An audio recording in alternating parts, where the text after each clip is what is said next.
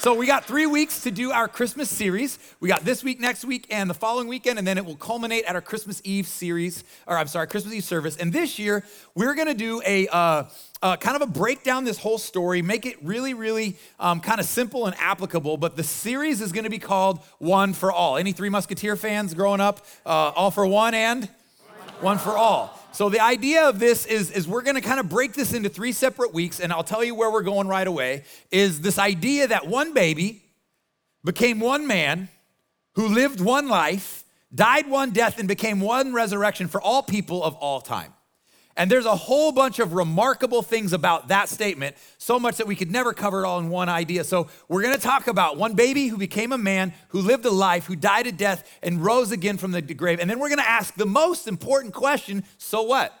By the way, anytime you ever hear a message in church, that's the most important question you can ask, so what? What does this have to do with me here and now? So we're going to do that. But first, we're gonna have a little bit of fun. I actually would like everybody here who has a device or a phone, get it out. We're gonna do a little bit of crowd participation. If you are online, you will not be able to do this on the phone, but I would love for you to type in your answers. We love online church, right? Church, we love our online campus, yes?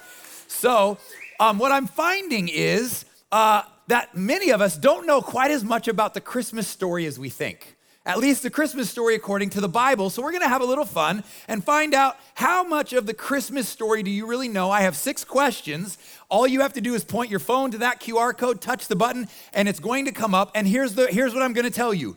According to the Christmas story, the birth of Jesus that is recorded in the Bible, all of these questions and answers are going to be covered about what do you see and find and know in the Bible. And so we're gonna do this first real quick. And as soon as you touch the answer, you just press submit, and it's gonna give us live results. And so we'll go ahead and start this, kick it off with the first question. According to the Bible, what did Joseph do when he discovered Mary was pregnant? You have 4 options. Your 4 options are keep it a secret, quietly divorce her, send her back to her parents, or worship the Lord. What did he want to do? Okay, so there's our live results. You can type in your answers online. Again, according to the Bible, which by the way, if you've never heard this story according to the Bible, we're gonna teach it to you, so you're in great company. So we have 27 said keep it a secret. Half the people say divorce, send her back to her parents, and worship the Lord. The correct answer is he wanted to quietly divorce her. He didn't want to have anything to do with a girl who got pregnant and he hadn't gotten down with, if you know what I mean. That's just what the Bible says. It's literally what it's an interpretation of literally what it says. All right, let's go to number 2. Again, if you know the story, number 2 is for the journey to Bethlehem, Mary and Joseph, how did they get there? 4 options. They walked, number 1. Joseph walked, and Mary rode on a donkey, number 2. Number 3, they rode camels, or D or 4, who knows? What's the answer? How did they get to Bethlehem? It looks like we're doing pretty good on this one. If you don't have a guess, you might just want to you might be going down with the ship, but you ain't going down alone. Like you can kind of see where the trends are going. Online, you can pick one. Excuse me. So according to the Bible, for the journey to Bethlehem, Mary and Joseph, we have no idea. The answer is who knows? 1% and 1% got it right.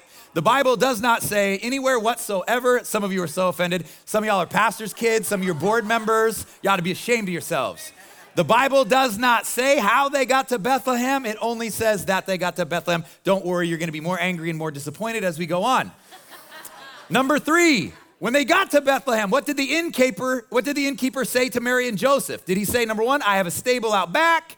Did he say, it's beginning to look a lot like Christmas? Did he say there's no room in the inn, or did he say none of the above? What did the innkeeper say? I'm gonna give you a few more seconds. Again, we got 10% going. I have a stable out back. Some of you are like, well, a stable's technically a manger. I know what you're thinking. The answer is none of the above. The innkeeper is, in fact, not even recorded in the Bible anywhere whatsoever. I know some of you, I have your attention now. It's not good attention, but I have it. All right, number 4. Who saw the star over Bethlehem? Was it Mary and Joseph? Was it shepherds? Was it 3 kings? Or was it none of the above? We got shepherds. We got 3 kings. Nobody going with Mary and Joseph. Shepherds, 3 kings. Give you another second. Submit. Who saw the star over Bethlehem? It's actually none of the above. According to the Bible, you heathens, 3 kings are never mentioned in the Bible, only in songs. Well, don't worry. Part of my message is I'm going to show you what the right answer is. So if you stay with me, I'll make you unmad in a minute. 2 more questions. How many wise men were there? Okay, this one should be an easy one. How many wise men were there? Was it 2? Was it 3? Was it 4? Or we don't know. So some of you are just hanging out down here to be safe for that. You're like, I know this trend. So nobody's saying 2, somebody's saying 4, half of you are saying 3, half of you saying we don't know. The we don't knows have it. We do not know how many wise men there were. Not only does the Bible not mention any kings, it does not mention how many people there were. It only mentions the types of gifts they brought. And there were 3 different types of gifts. But again, I'm sure you already knew this because you read the Bible story and you know it so well. Because we're not those Christians who call ourselves Christians, we don't read the Bible. Then number 6, last one. I love it. This is so fun. I could just do this all night. By the way, I had to narrow it from like 75 questions to 6, so you're welcome. When the wise men brought their gifts to Jesus, they found him in a manger, a house, an inn, or who knows? Yeah, who knows, right?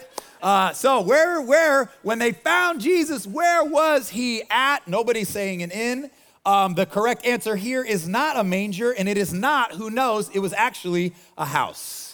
According to the Bible, Jesus was 2 years old when the wise men found him. He was hanging out. He was not a baby. He was not so all of the manger scenes and all you go home and burn it all.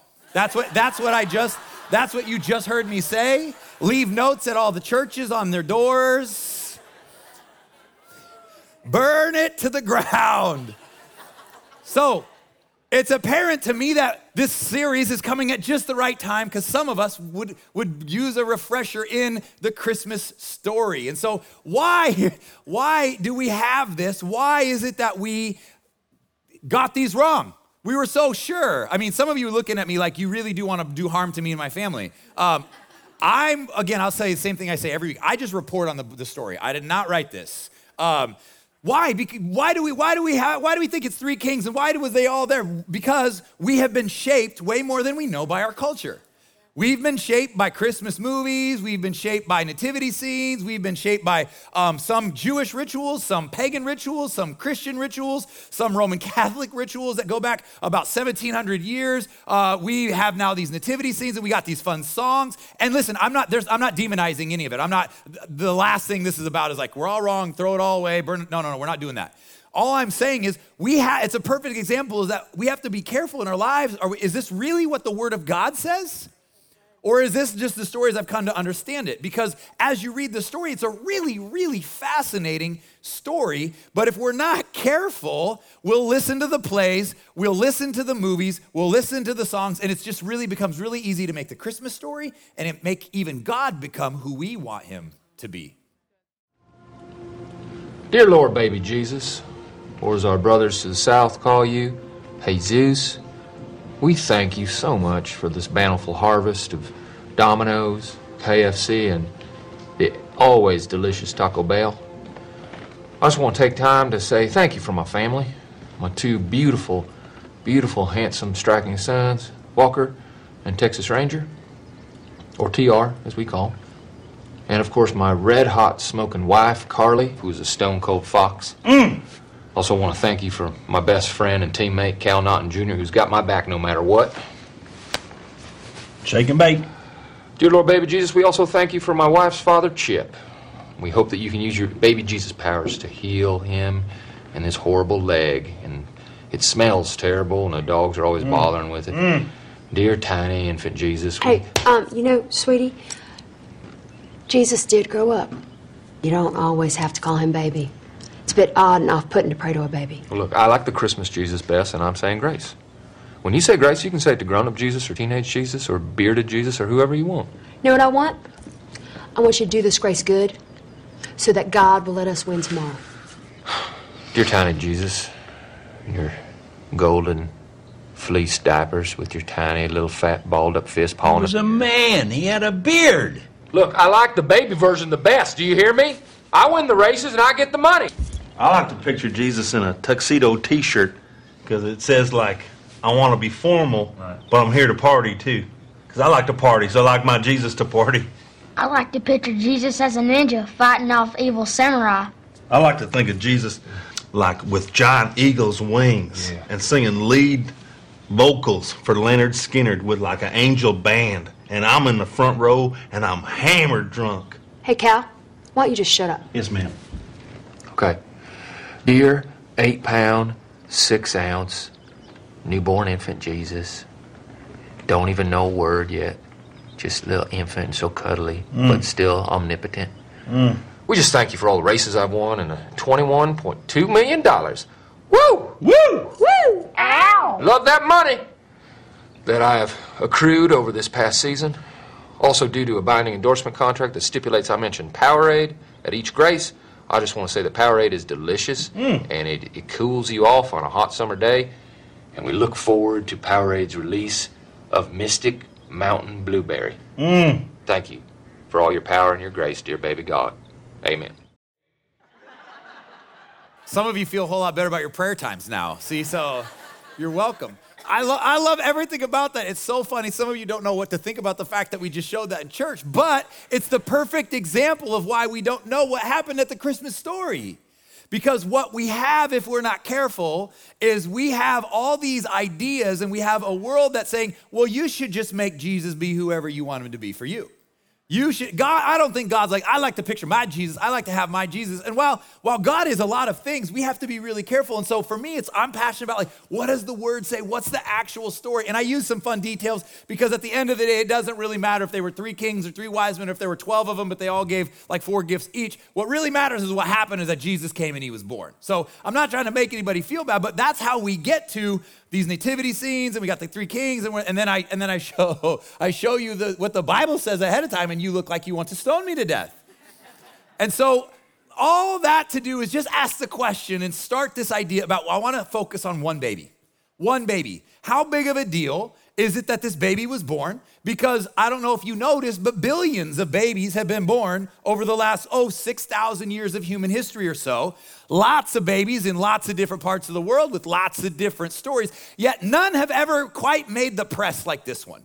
Now, any of you who have ever had children, the Bible calls children a gift from God, and if you have ever had a child, when you have a baby, it is a big deal to you. Now, some of us want it to be a big deal to everybody else, but it is a big deal to you. And it should be. Life is here, and it's a big deal. And those who are close to you celebrate, and you throw parties, and you buy gifts, and it's like, oh, we got a baby, there's new life. And some people were planning on babies, and some people weren't. Some people tried to have them and couldn't. There's all kinds of stories around all kinds of babies. I'm one of those babies. I was never supposed to be born. My mom could physically not ever have children. Impossible. Except one time somebody prayed for her, and God did a miracle in her body, and she found out she was 6 months pregnant with me like 9 months later when she gave her life to Jesus. That's my story. So when my dad tells a story, like I watched my doctor and my wife get in an argument, and you're pregnant. No, I'm not. Yes, you are. No, you're not. No, like, she's like, I can't be. So every baby story is a big one. But here's the deal. We really only celebrate one baby in the world. There's never, what is it? So if babies are a big deal to them, but you know how we all have those people who, we know they want their baby to be the biggest deal to us too. And we're like, I'm sure you're excited and I'm happy for you, but I don't even know you. But like, congratulations, right? So what's the big deal with this one? Because if you think about it, we actually have made it a custom to celebrate impactful people throughout history, right? In all types of cultures. We celebrate Martin Luther King, we celebrate Mother Teresa, we celebrate Abraham Lincoln and George Washington. I mean, in other parts of the world, Gandhi is celebrated, Buddha is celebrated, St. Augustine, Martin Luther, right? But what's fascinating is if you look at almost every person who's been celebrated in any culture in history, we celebrate their life, we celebrate their essence, we celebrate their accomplishments, their achievements, even their inspiration. But I would dare to challenge you to find any of them that we actually celebrate the day they were born. Because Jesus' greatest accomplishments actually coming in April. Spoiler alert, it's Easter. But we make a big deal about his birth. And so, in fact, I think that some of us would do well, maybe you've never heard the story, to really go, what does this story actually mean to me? And some of us, maybe if we grew up doing the Christmas Eve thing, whether it was Catholic or Pentecostal or anywhere else on the spectrum, going, man, like, rather than just tell the story, yeah, I know the story, the 3 kings and the wise men, and they sang and ate eggnog. No. Like, what's the story? And maybe if we look into it this year, maybe this year God wants to maybe recapture a little bit of our awe and wonder and what he did, not just then, but what he wants to do in us here and now. Because in the last 2 millennia, the world has not stopped to really celebrate the birth of one baby. So what I want to do is take a little bit of time, and I just want to go through a few scriptures, the highlights. And what I've done, by the way, I've actually taken the Christmas story, which is found in Matthew 1 and 2 and Luke 1 and 2, and I kind of put it in chronological order. And if you go on the notes, you can actually see I put all of it. We don't have time to do all of it today, but your gift to me and assignment from me this week is to go and make that your reading plan this week. Go read the actual Christmas story, kind of in the order that things happen. And so we're gonna highlight some of it, but I don't have time to go through all of it. We're gonna post it on social media Sunday afternoon after all the services. And also if you go on our app or website, the weekly guide with the notes, at the bottom of my notes, I literally just have it there for you. And it's kind of the events in order that you can know the Christmas story and answer the question like, so what? What does this have to do with me? And so this story is crazy because while we in our culture and our time, and we laughed about it, and that was not meant to make anybody feel bad, don't know the story, they absolutely knew the story then and there. Everybody had known for hundreds of years something was coming. There had been prophet after prophet after prophet saying, in fact, they knew the story went all the way back to the very beginning of Genesis, and we're gonna get there today, that there's gonna be a baby. God's gonna do something, and he's gonna redeem this broken place. He's going to actually come and be with us. And there were very specific prophecies. There were specific things that had to happen. And I want to give those away. I will show you in a minute, but specific, and the birth of Jesus checked them all. And so all of a sudden, you don't just have the Jews paying attention, but the Romans are paying attention. You got the Magi, the wise men, by the way, were just astrologers, like kind of magicians from another country, another culture, probably another religion. They knew about it. Why? Because history had been pointing to this one baby's birth. And it just so happens it caught even the mom off guard. And so we pick up our reading at the beginning of the story where you have this teenage Jewish girl named Mary. She's a virgin. She's engaged to this man named Joseph. And back then they had very strict rituals. They really took God at his word, so they didn't do the deed till after marriage. And so they were betrothed, they were engaged, and she's a teenage girl. And one day, and we start our story here in Luke chapter 1, verse 30, one day she's minding her own business, and an angel of the Lord shows up to her, and it says this, that the angel of the Lord said to her, Mary, do not be afraid. That's a great place to start, because if an angel showed up in my bedroom or while I was driving, I'd be like, whoa! So like I would kind of need the calm down talk myself. He says, do not be afraid. You have found favor with God. Now, here's a couple things that Mary knew. Mary knew her lineage. She knew where she came from, and that mattered because there were prophecies about which family Jesus would ultimately come from. She knew the time in which she lived. And so it says, you have found favor with God. Go on, let's just keep reading. We're gonna just go. It says, you will conceive and give birth to a son. And by the way, don't just pick a name for him. We want you to call him Jesus. In fact, his translation is Yeshua, which is Joshua, which means the Lord will save. Verse 32, it said, the angel's given instructions, that he will be great and will be called the Son of the Most High. The Lord God will give him the throne of his father David. She's like, oh, that's like my ancestor. It says, and he will reign over Jacob's, that's David's ancestor. He will reign over Jacob's descendants forever, and his kingdom will never end. Let's just stop. Imagine if an angel, so if you're a lady in here, imagine if an angel showed up and told you this. You haven't been with anybody. You're gonna have a great, oh, by the way, you're gonna have the Son of God. He's gonna reign forever. He's gonna be the best ever. Like, could you just imagine, and then imagine being about 15 is what we think Mary was at this time. This is what the angel says. We got 2 more verses. Here's the story. He said, and then Mary, obvious question, excuse me, how will this be since I am a virgin? Everything I've been told is something has to happen first, and that thing that has to happen hasn't happened yet. I hear it's gonna be amazing, but I don't know yet. That's my commentary. I keep waiting for one of these publishing companies to ask me to do a commentary, and no one's asked yet. The Bible that makes sense to plain people. That would be me. The angel answered, the Holy Spirit will come on you. This is crazy. And the power of the Most High will overshadow you, and the Holy One to be born will be called the Son of God. Basically what she's saying is, God is gonna impregnate you. You are going to have a virgin birth, and you will be the mom of God himself. And so Mary's like, you gotta be kidding. So we see the story pick up where Mary is engaged to Joseph, and now all of a sudden, angel's like, I know you haven't been with him, but you're gonna have the Son of God. Now, if you're Mary, imagine all the things that are going through your head and your mind. You're like, I'm gonna have a baby. Oh my gosh, I'm gonna have a baby. Oh my gosh, I'm gonna have a baby. How am I ever gonna tell Joseph? right? Like, we got to put ourselves in the story. Like, okay, so what? Joseph. Okay, so Joseph. So good news, bad news situation. Good news, I'm pregnant.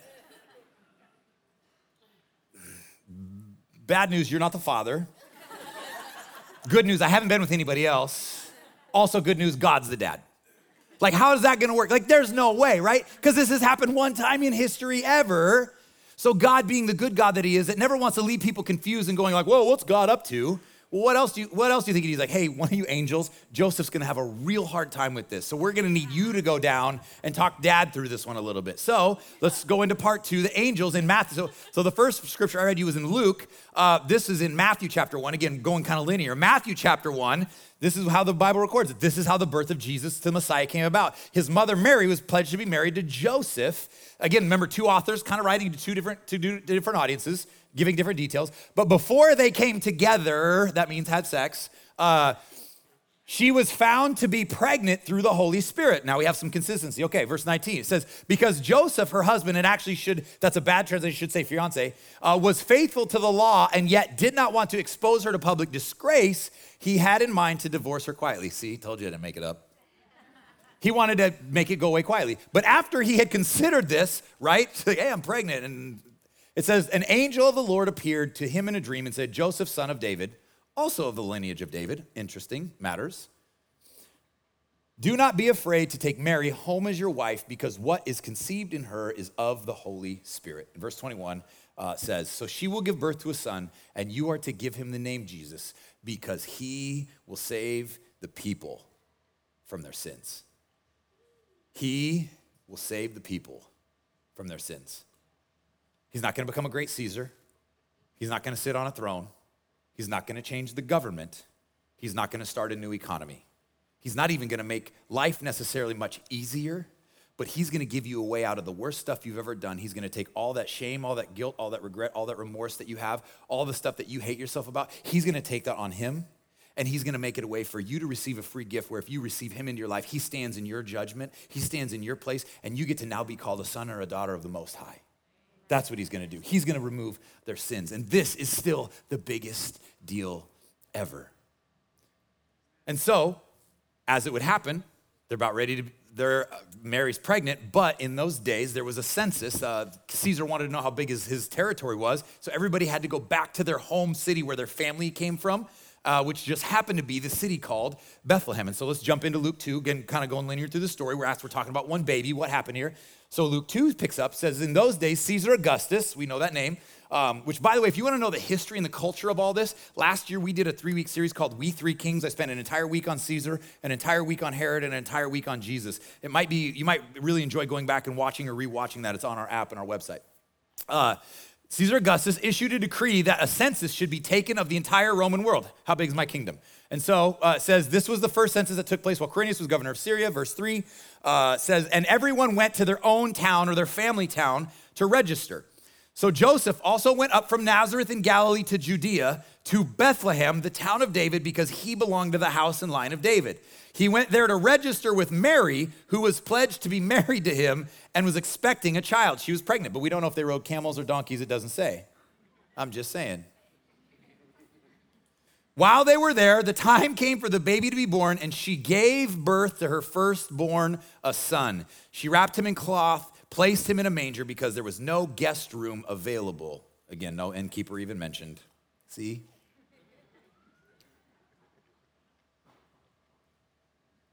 This is the birth of Jesus.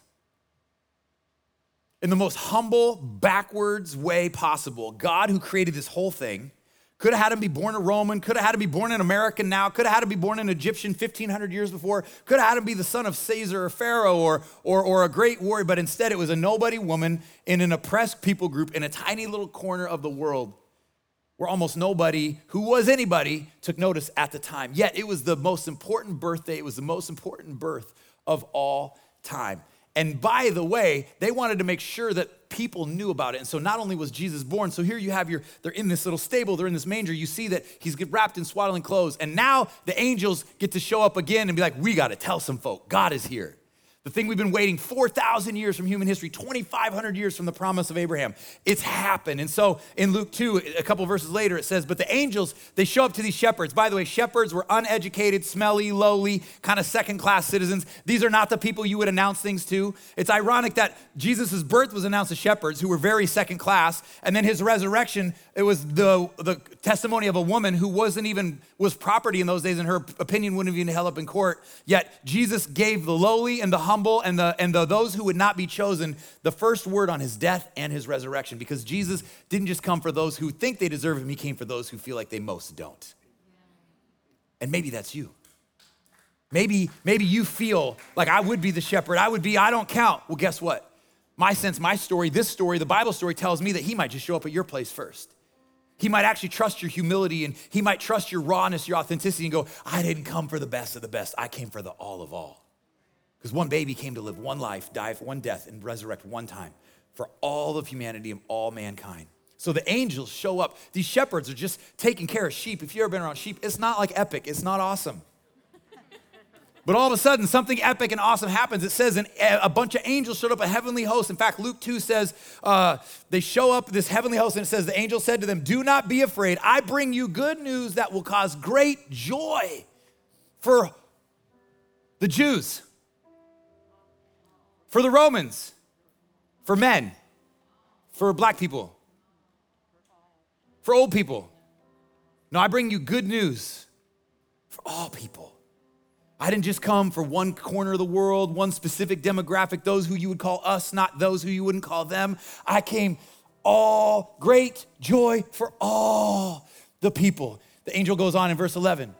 It says, today in the town of David, a Savior has been born to you. He is the Messiah, the one who is to come, the Savior, Christ the Lord. And this is how you'll know it's him. This is what you're looking for. This will be a sign to you. You will find a baby wrapped in clothes lying in a manger. So if you go get rid of and fix theologically your nativity scene, leave the shepherds. They belong.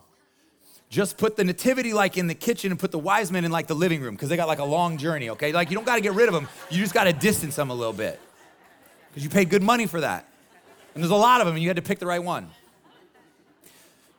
So there's the scripture. That's all I have time for the scripture. I really encourage you to kind of slowly go through and maybe read it every day this week as in preparation, preparing your heart for celebrating Christmas, preparing your heart for the message we have next week about one life.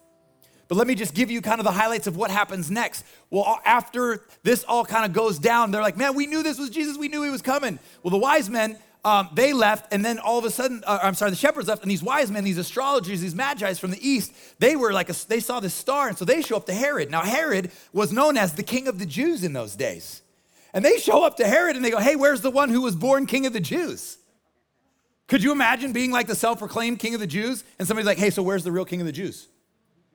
The Bible says actually Herod and all of Jerusalem was disturbed when they heard this news. So Herod tells the wise men, go find Jesus and I want to worship him too. Well, that's not really what happened. The wise men, they found him. It says later on in 2:11, Matthew 2:11, says he was found in a house. Matthew 2:11 says he was found in a house. Matthew 2:11, house. They find him in a house and they worship him and they bow down. Even these guys knew this baby was a big deal. This wasn't like a Facebook ploy. It was the real deal. And they worshiped him. And then Herod decided he was going to kill all the babies. But because the angel showed up in the dream of these wise men, an angel of the Lord showed up in an angel of the dream of the wise men who weren't serving or following God most likely. How's that for some theology? He says, hey, don't go back to Herod, go another way. So they go another way. Herod realizes what happened, and he gets furious. And he's like, well, if there really is a king of the Jews, then we got to do something about it. And he issues a decree that all babies 2 and under that are boys need to be wiped out and killed. That's why we think Jesus was about 1.5 to 2 years old. Genocide happens. Why? Because something got into Herod where even though he thought he was the king of the Jews, some other dude said, there's somebody greater than you that was born. And Herod was just scared enough and probably knew just enough of the truth to go, oh, I've heard about the prophets of Micah, and I've heard about Hosea, and I've heard about Isaiah, and I know the Jewish tradition. I'm their king. And so he starts to wipe out all the babies. It says there's great weeping and wailing and mourning in all of Egypt, in all of Jerusalem and in Judea, and which was also prophesied actually by the prophets. Well, in the same exact time, the angel shows up to Joseph again, and he's like, hey, listen, Herod's trying to take out Jesus, but we got this. So I need you to go to Egypt. And so Jesus spent a better portion of his young life in Egypt. The Bible tells us that Jesus grew up in Egypt until that Herod died, and then they came back and he grew up in a town called Nazareth. And so why was this such a big deal? Because the whole world then knew the story. I want to show you why some of these details matter. In Isaiah, this is about 500 or 600 years before this, Isaiah said, here's going to be a sign. He said, when the real Messiah, when the real King of the Jews, when the real Savior, not an economist, not a politician, not a military power, but when the real Savior comes, here's how you're going to know. He says, the virgin will conceive and give birth to a son. That was written 600 some years ahead of time.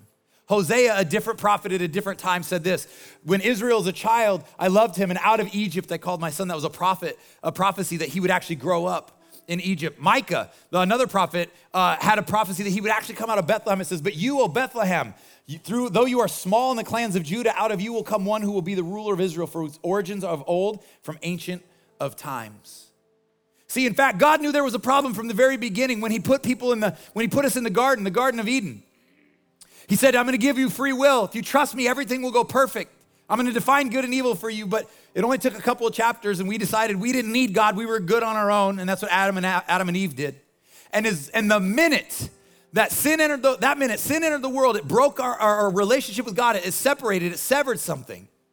But even in that moment was the first prophecy and the first prediction that something was going to happen. And it wasn't from a prophet, it wasn't from an angel, it was from God himself, because he looked at the serpent square in the eyes. And this is what he says in Genesis chapter 3, verse 15. This is where the problem began. He says, now that you have tricked them, we have a problem. We have a sin issue, but don't worry. This might be your little playground, but I'm going to have the last word. He says, I will put enmity between you and the woman, and between your offspring and hers, and he will crush your head and you will strike his heel. This was not a prediction that snakes would bite us in the feet if we stepped on them. This was God saying, I'm gonna send my son one day and he's gonna crush your head. He's gonna take the keys to shame and pain and unforgiveness and death and hell and the grave. And anybody who would receive this baby as if he was born for them could experience freedom from their sin, eternal life, peace on earth, and goodwill towards men. The best way I show you this, the best way I can help this make sense, I want to give you like what this would be like in our time. So I'm going to read this because maybe it'll help you to understand the power and the impact of how big of a deal Jesus came and died and was born and died was. So before, let's just kind of engage in imaginary exercise, and I'll do it locally here with Florida. So here's the imagination. This would be like similar to the equivalent of, imagine that in Tallahassee, Florida, ancient scrolls were uncovered that were written over a course of time between 600 and 1,000 years ago. Different authors, different languages, different parts of the world. Some were written before the discovery of America by Columbus. All were written before the American Revolution. But the scrolls would predict that someone in our generation who would be born of the direct lineage of George Washington. And then this person would be descended from a long line of important founders of America, all to be known from Virginia. And then the scrolls would further reveal, as we put them together, that the person would actually be born in Hardee County in the town of Wauchula, Florida. Some of you have never heard of it. That's the point. You need to go to Disney. Miraculously, his mother would be a virgin, and at the time of his birth, dignitaries from other countries would mysteriously know about him and would come to worship him and present him with gifts, believing that he was a special messenger of God. And in addition to our imaginary prophecies, would also reveal that as a result of him being born, local ruling tyrants would make an attempt to murder him. It would result in the deaths of many other innocent children whose mothers would weep over their loss. But to protect this special child from the tyrants, his father would take him to another country, later bringing him back, not even having grown up with his own people. This future child would grow up to be and lead a religious revolution.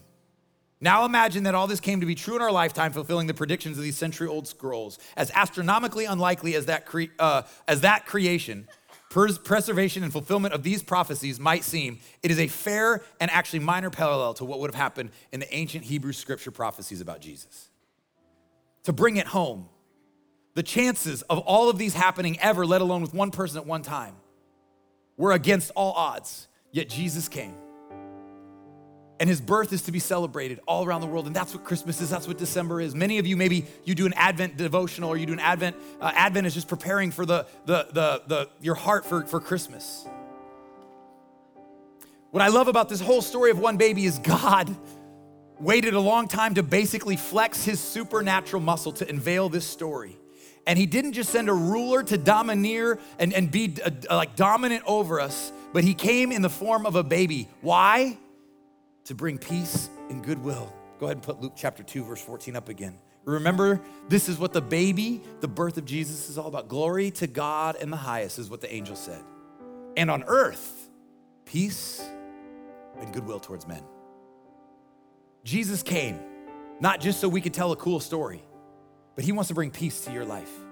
He wants goodwill for you on this side of eternity. And those terms we're gonna talk about more in a couple weeks. But peace and goodwill actually means less of an absence of war and strife, but more of peace with God and goodwill that Jesus came and stood in our place and paid our price for all of our sins and our mistakes. So the whole birth of Jesus, Christmas, as we begin to prepare for Christmas, this one baby idea isn't about you celebrating Jesus' birthday party. It's not about us having a big birthday party on the 25th. It's about peace, knowing that you can have peace with God, you can have peace with yourself because of the goodwill sacrifice Jesus made on your behalf. He came to lower himself into human form so he could give us that possibility. That's what makes this baby and this life so much different than any baby that has ever been born. And as we saw on the video in the prayer, he didn't stay a baby. But we can celebrate his life, and I hope you'll take the next couple days and weeks and really, really ask the question, Jesus, what does this mean for me? What's the peace in my life that I'm missing that you have for me? What's the goodwill that I'm missing out that perhaps you want to show me? Because there's another prophecy in Isaiah, and he said this is what Jesus came to do. Isaiah 9, 6, and 7. I close with this. He says, for unto us a child is born, unto us a son is given, and the government will be on his shoulders. So we don't need to worry about that. And he will be called Wonderful, Counselor, Mighty God, Everlasting Father, Prince of Peace. And here's the best part. And of his greatness, of his government and peace, there will be no end. He will reign on David's throne and over his kingdom, establishing and upholding it with justice and righteousness from that time on forever. And the zeal of the Lord Almighty will accomplish this. To his government and his reign, there will be no end. Peace and goodwill.